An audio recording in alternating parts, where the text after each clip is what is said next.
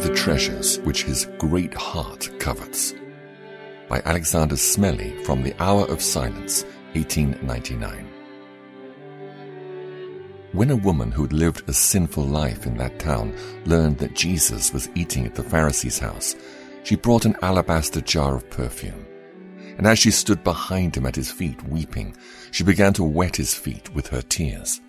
Then she wiped them with her hair, kissed them, and poured perfume on them. Luke chapter 7, verse 37 and 38. 3 things this woman gave. Penitence was one. If her sin was dark, her sorrow was deep. If she had been a prodigal daughter, it was with weeping and mourning that she sought again her father's house. And love was another. There was something about Jesus, the looks of his countenance, the tones of his voice, his whole manner and bearing, which drew her towards him with a commanding and irresistible affection. And sacrifice was a third. She spilled and spent her precious ointment on the Saviour.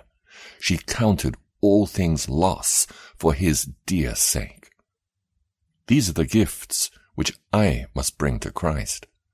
They are treasures which his great heart covets. He would rather have my penitence, my love, my sacrifice, than my knowledge, my eloquence, my wealth. And 3 things this woman received. Pardon was one. He said unto her, Your sins are forgiven. The burden of her guilt was loosed from her shoulders and fell from her back. And purity was another. She went from the gracious presence and the sacred face to live a life blessedly new. God, her healer, restored the miserable past, which the cankerworm had wasted. And peace was a third. Go in peace, the Lord commanded. And what he commanded, he gave. Hers was now and forever the peace which passes all understanding, the rose that cannot wither. These are the gifts which I take from Christ.